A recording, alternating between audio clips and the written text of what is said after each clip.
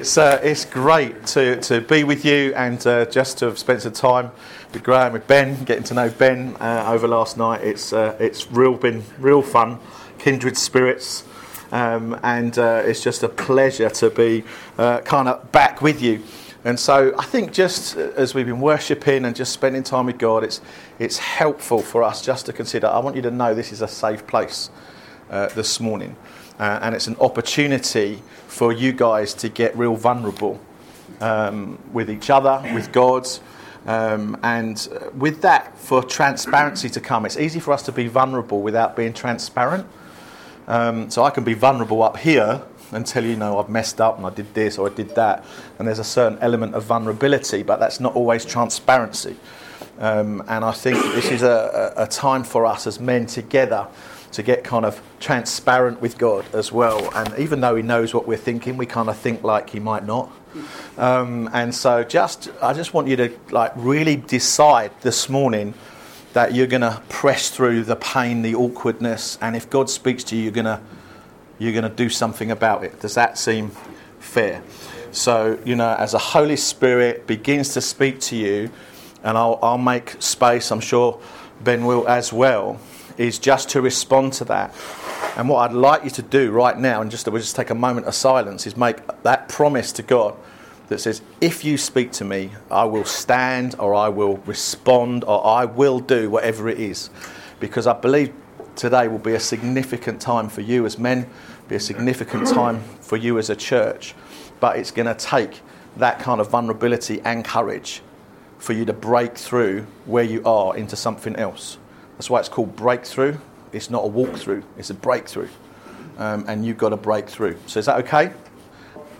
I'm going to be looking at a few bits and bobs today. So I'm going to be ducking and diving and moving around. But just the sense of one of the things that Graham kind of mentioned to me was that verse in Psalm 69 verse 9 where it says, the zeal for your house has consumed me. And I wonder where we are as men in that. Zeal's not a word we kind of use very often, and it's that combination of action and faith really together, and that sense of passion. And it's kind of like, where's our passion as men for the advance of the kingdom of God? Because zeal has something to do with action. It's somehow we can be very passionate about football. I'm a Green Bay Packers fan. I love American football. I'm very passionate about it. But that passion involves me sitting in an armchair. And I think zeal is different. Zeal is something that is actionable. It's something that happens. And as you kind of look in the Bible, zeal's a word that's used a lot. It's not a word we use much, but it's used quite a bit. And as I was kind of just looking through, I came across Isaiah 59:17. It says this: he put on righteousness as a breastplate and a helmet of salvation on his head. And you're already probably going across to Ephesians, where I'll go in a minute. And it says he put on garments of vengeance for clothing and wrapped himself in zeal as a cloak. And I kind of thought, so immediately I was drawn off to, the armour of God, because obviously there's the exact same words, righteousness as a breastplate, helmet, salvation, but there's this sense of being wrapped in zeal as a cloak. Now, when I consider the armour of God, now hear me right here, I think it's brilliant, but I get this sense when I read it of it's almost passive. Do you know what I mean? It kind of feels to me like it's about not conceding the land I've won. So all of the terms in it's a shield of faith. So I'm kind of ducking behind the darts of the enemy. It's kind of like stand strong, stand firm. And actually there are seasons in life, of course, where we need to do that. But somehow we always feel like the armour of God, I do anyway, it seems like it's about not giving up land. But as that Isaiah verse says, it's that I also wrap a cloak of zeal around me, which seems to me to be much more about taking ground. And just as you can have this one for free, there's no armour for your back. So no one's expecting anyone to stab you in it. That's why in the church we have no armour for our back. So don't go stabbing people in it. That's just saying. You can have that one for free. Okay, so that whole sense of the zeal moving forward, and it's important that we use the armour of God to keep ground. But actually, God is calling us to be ground takers, not simply ground keepers. And you read Matthew 11, verse 12. It says, from the days of John the Baptist until now, the kingdom of heaven has suffered violence, and violent men take it by force. What does that mean? Violent men take the kingdom by force. Men full of zeal and passion and action extend the kingdom. That is quite a verse. And I think we probably need to meditate on it. And Paul even speaks to the church in Rome, and it's this whole sense of us not being passive.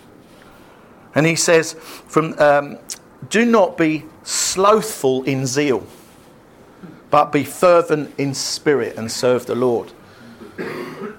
There's a call for us not to be slothful in zeal, which does seem a bit of an oxymoron, doesn't it? In that, so how can you be slothful in zeal? But there's that sense of kind of, I think we do it a lot. You know, we kind of hold a value of zeal, but our action is slothful. And that's the difference, and that's what Graham was saying earlier about, you know, culture is more than just values. Culture is living out those values. It's that sense of knowing the values without being told the values, because it's just in the culture. And I think probably in the West, and certainly in the southeast of England, we have a culture of slothful zeal. We're all men together, so I'm just going to say how it is today. Is that all right? Don't suddenly look like some of you look like you're sucking on a lemon. This is church, but not as we know it. But so I think there's this sense of we've got to be and learn to be ground takers. We were talking last night about legacy, you know, and from business. I often get asked, "What's your 10-year plan?" And I don't have a 10-year plan. I have a 100-year plan. I can't accomplish a 100-year plan on my own. I've got to build legacy. I've got to build something that's going to long outlast me. 10-year plan I can do. God willing. Don't kill myself on my motorbike on the way home. But that's okay, because I'm going to glory. I'm his favourite. I don't know if I told you that. But just so you know, I'm his favourite. That could well be true for you as well. Yeah. Well, I'm his other favourite. And so there's that sense of, guys, we have got to kind of buck up and start pushing forward. And I do think that the church in the West and the church certainly in the Southeast, there is a danger that we will die out through slothful zeal, because we're just used to holding ground, not taking it. And I think there's a genuine possibility of that. And I think part of that is due to the fact that actually we've produced a generation of pacifists where we've actually overdosed on grace.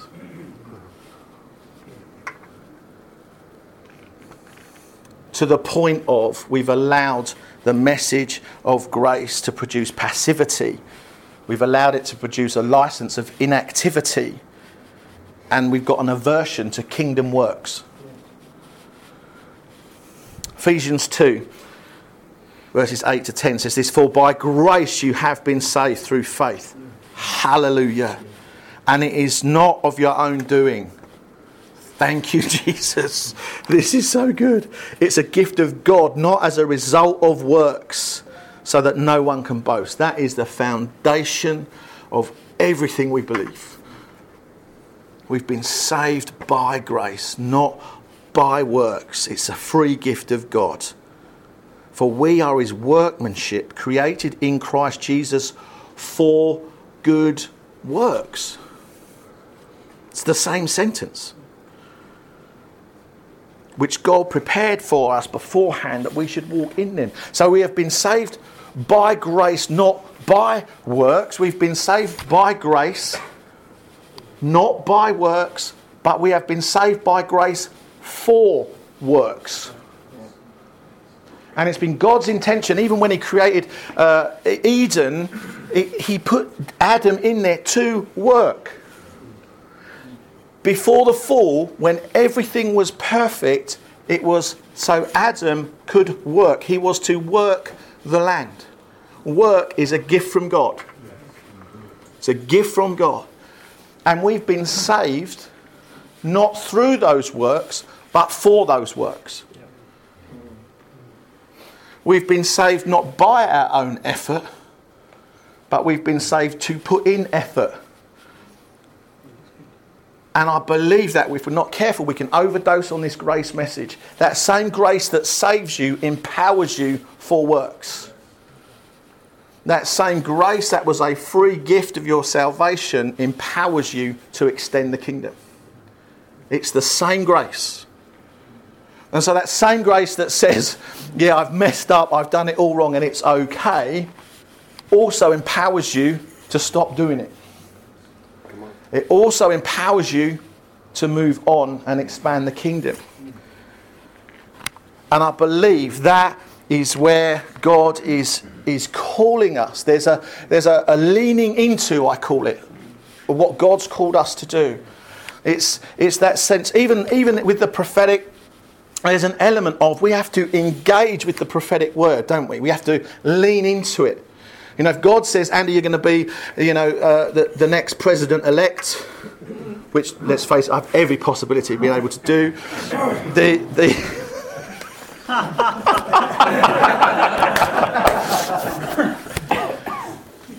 If God speaks to me about being the Prime Minister, let's be less contentious, and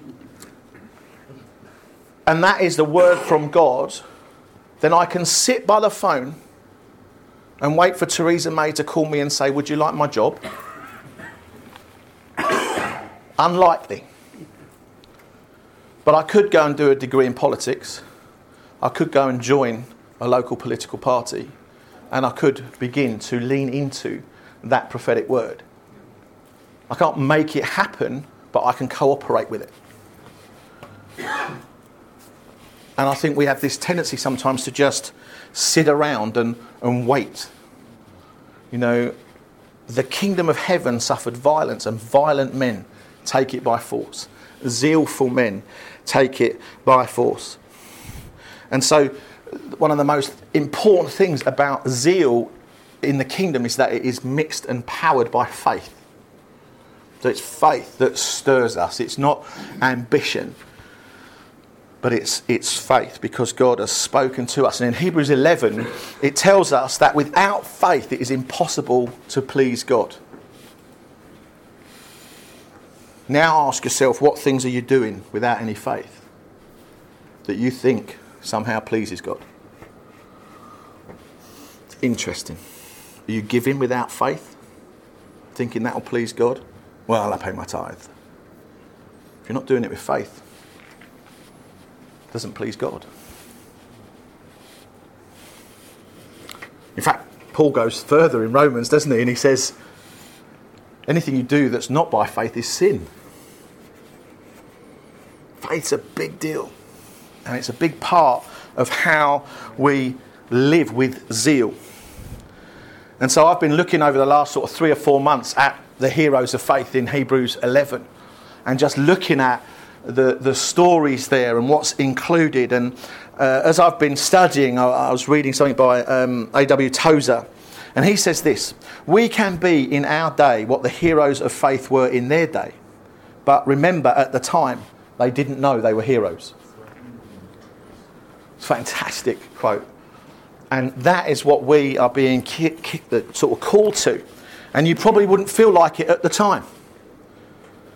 You might not feel like a hero right now, but actually history will look back and call you one if we step up as men to be men of zeal and faith.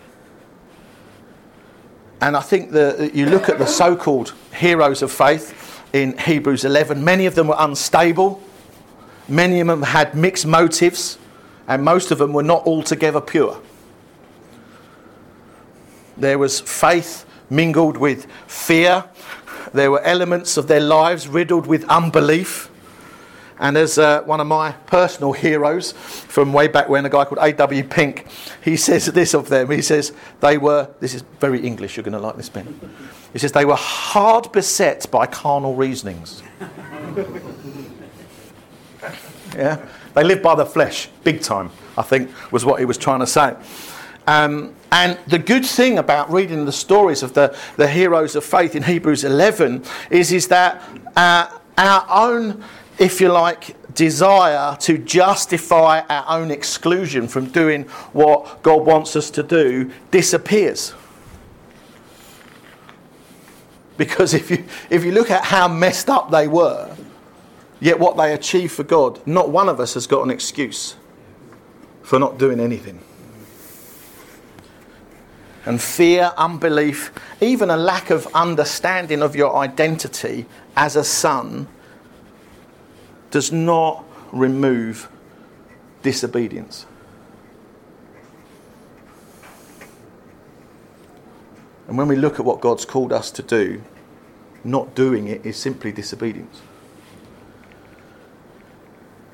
And for sure, knowing who we are in God, knowing what it is to be a son, all of those things, replacing fear with courage and all of that stuff that comes with that, makes that job easier. But it's not having it isn't an excuse for not doing it.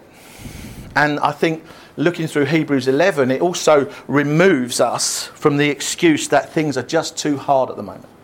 It removes the excuse that, well, it's just my life's just complicated at the moment, or I'm in too dark a place at the moment. You read the stories of the men of Hebrews and women of Hebrews 11, and those excuses go. And again, A.W. Pink says this: it was during seasons of great spiritual darkness and gloom that faith produced many of its mightiest works and achieved some of its most notable victories. For faith is not dependent on favourable outward condition. It is sustained and energised by one who is infinitely superior to all circumstances.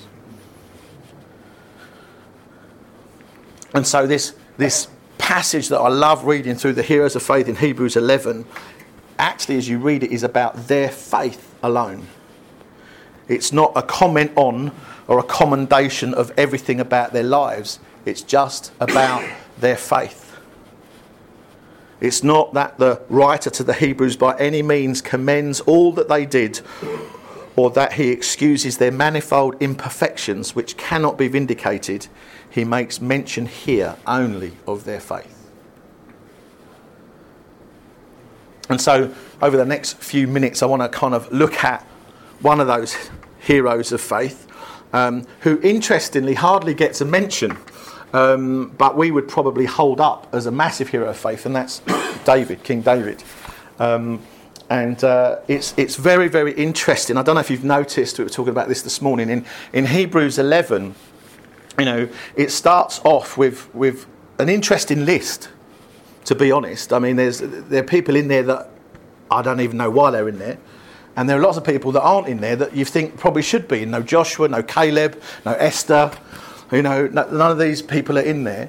But equally, when you look at it, it starts off reasonably chronological and then kind of disappears into who knows. You know, it mentions David before Samuel, for example. And what you see in through Hebrews 11 is it starts off with the men and their specific areas of faith.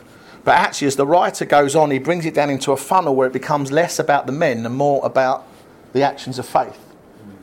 And that's what you see in that funnel as it comes.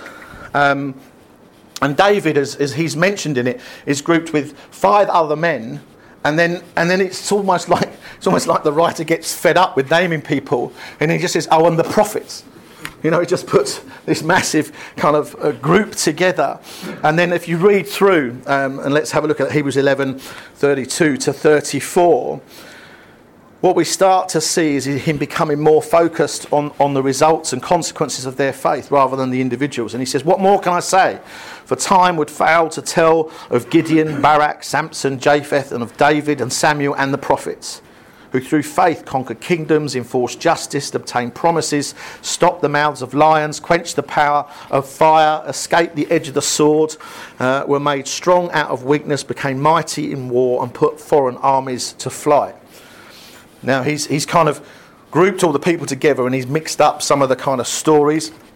You know, when he talks about David, one assumes that when he says mighty in war, putting foreign armies to flight, possibly even conquering kingdoms, and certainly obtaining the promises, you kind of think, well, that probably relates to David.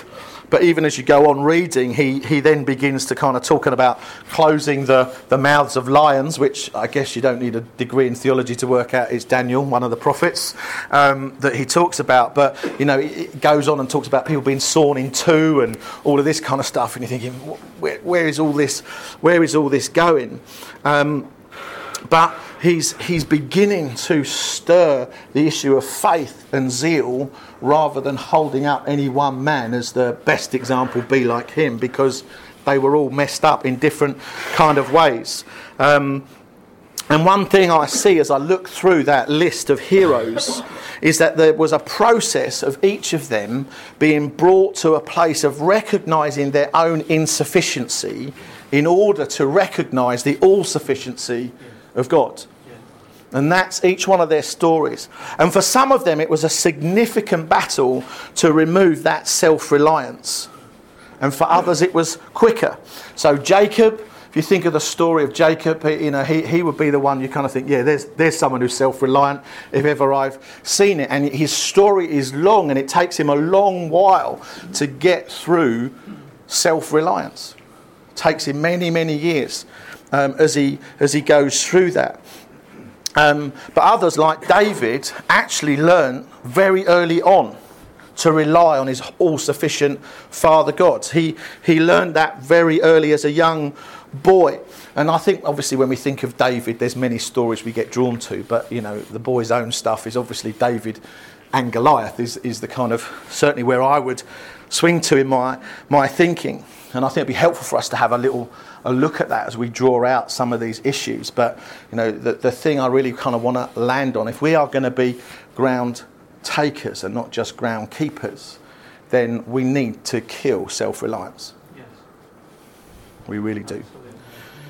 So let's have a look. 1 Samuel 17, 32 to 37. And David said to Saul, "Let no man's heart fail because of Goliath. Your servant will go and fight this Philistine." And Saul said to David, "You're not able to go against this Philistine to fight with him, for you're just but a boy, and he has been a man of war from his youth." But David said to Saul, "Your servant used to keep sheep for his father, and when there came a lion or a bear and took a lamb from the flock, I went after him and struck him and delivered it out of his mouth. And if he arose against me, I caught him by his beard and struck him and killed him.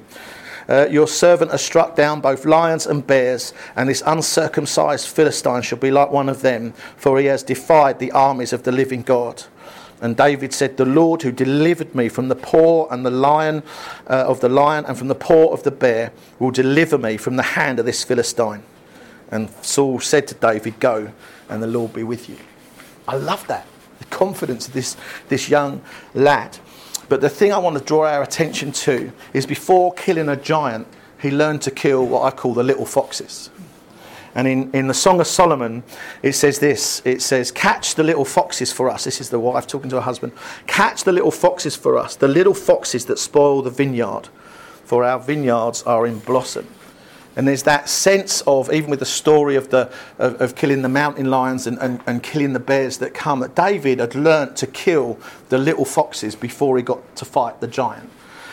And it's often those little, seemingly insignificant things that spoil the significant things. And David learned to kill those insignificant things almost before he got the chance to kill the giant. And in David's life, the bear and the lion were a training ground for Goliath. He didn't know it at the time, but it was part of his training in understanding the all-sufficiency of God in his life. And that was the process that he was able to then take on a giant. When he says, the Lord who delivered me from the paw of the lion and from the paw of the bear will deliver me from the hand of this Philistine. Because he'd seen the faithfulness of God in the small things. That he was confident of the faithfulness of God in the big things. He'd learned not to be reliant on himself, but to trust in God. He learned in the field as a shepherd that he could not survive by being self-sufficient. And most of those other men, actually, in Hebrews 11, it took a long time for them to get rid of self-reliance or pride. Now, pride is your own delight in your self-reliance.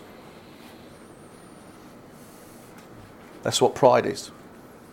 It's your self-praise of your own self-reliance. You've all gone really... someone's chewing a wasp there, I can see them. Okay, it's not meant to be a heavy deal, but it's true. Pride is your own delight in your self-reliance.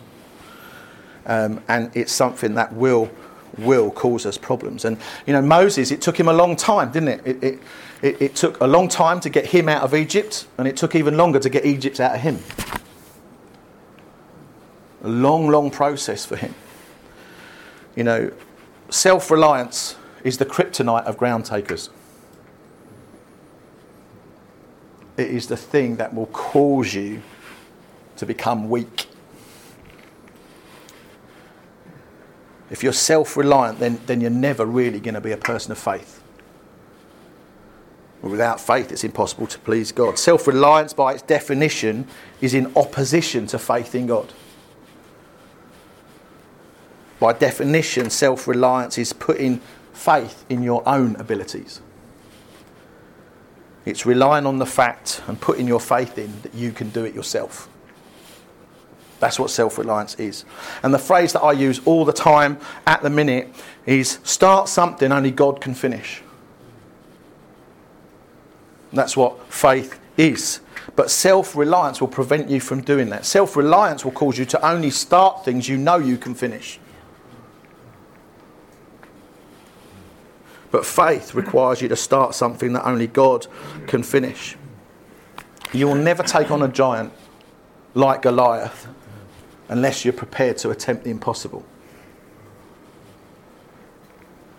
And this is what killed the armies of the Lord as they were sitting, waiting, trembling at the threats of Goliath, because they were unwilling to start something they didn't think they could finish. But that's why David could do it, was because he was prepared to start something he knew he couldn't finish. And we all kind of think, well, I want to be like David, I want to be unafraid of anything. I don't believe David was unafraid. But what he was prepared to do is start something that he couldn't finish in his own strength.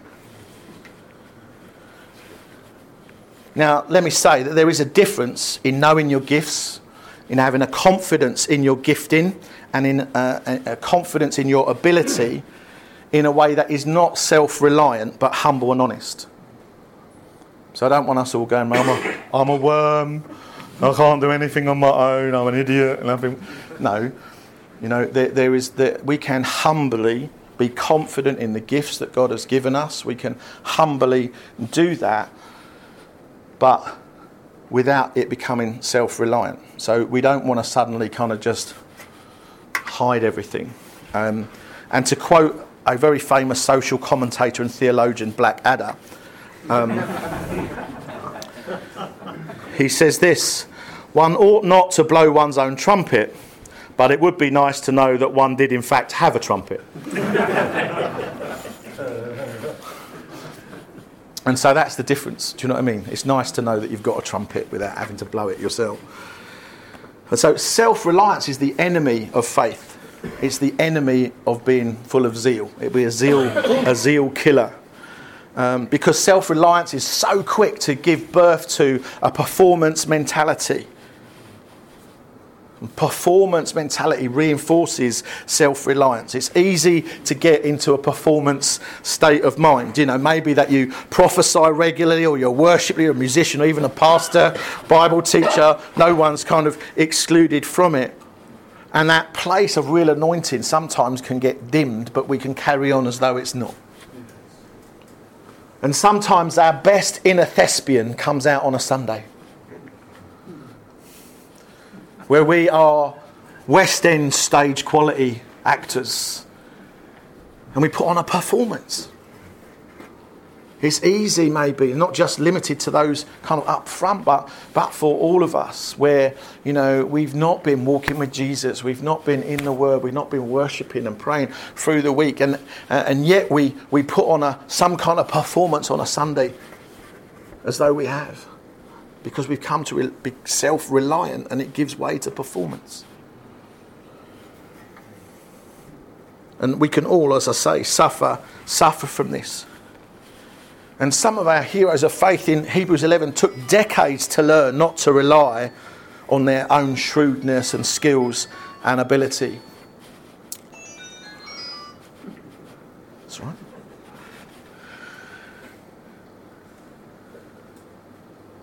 I think that, as I say, Jacob, one of my favourite stories, but it took decades for him to kind of work that out. But David learnt it as a young man. And I think that the ability for us to put on a show is just reinforces our self-reliance. I'm just kind of sensing a whole lot of Holy Spirit right now. So I'm going to just pause for a minute and ask, does anybody identify with that? Does anybody feel like right now where you're at in your walk with God, in your life here, is more of a show than reality? Big moment for you to be bold, but if you want to pop your hand up, I'd love to pray with you, stand with you. Going once, going twice. Yep, go. I guess my question really is finding that middle ground between that self-reliance and doing the work, and ping-ponging between the two. I guess the question is probably in my heart is that I feel like I'm between both Between places. the two? Yeah. Okay. Anyone else identify with that? Just that kind of struggle between self-reliance on one hand and being the worm on the other, trying to be super humble, yeah? Okay, why don't you guys stand? If that's you, and that's what the Holy Spirit's speaking about, then let's pray. Anybody else kind of just finding, or if you're all okay, that's absolutely fine. Okay, the way I do this stuff is you just need to know I'm not the man of power for the hour. Okay, I'm just a mouthpiece for the Holy Spirit, and we can all minister in the Holy Spirit. So if you know these guys, you're near these guys, and you're full of faith, go and put your hands on them, and go, please. This might help some guys to stand. I know I'm being self-reliant when if I fail, I beat myself up. Yeah. That's good. As opposed to, God, what are you teaching me? And therein lies the show. I can act like I'm doing all right, but I'm beating myself up because I'm not succeeding. And that condemnation that I'm just not good enough, that indicates to me always that there's a measure of self-reliance, as opposed to, God, what are you teaching me? Right? So, if any of you are struggling with that self-reliance, then you could stand. Okay. It's the same thing, only in a different angle. Yeah, very good. Very good. There you go. Very Well, good. Since it was my story. Okay, so if you're on your feet, so you can see who's on their feet. If you've got faith to kind of pray for people, we believe in the ministry of all believers. So please go and put your hands on your friends, pray for your friends. If they're not your friends, pray for them anyway. Introduce yourself, make friends. Yeah, love your enemies. Yeah, don't let anyone stand on their own. So if you can see someone stood on their own, just go and if no one's praying with you yet, just pop your hand up for me so we can see. Is everybody got someone praying with them? I got another question. Great. Is there anybody sitting who's afraid to stand because it would be embarrassing? Okay, great.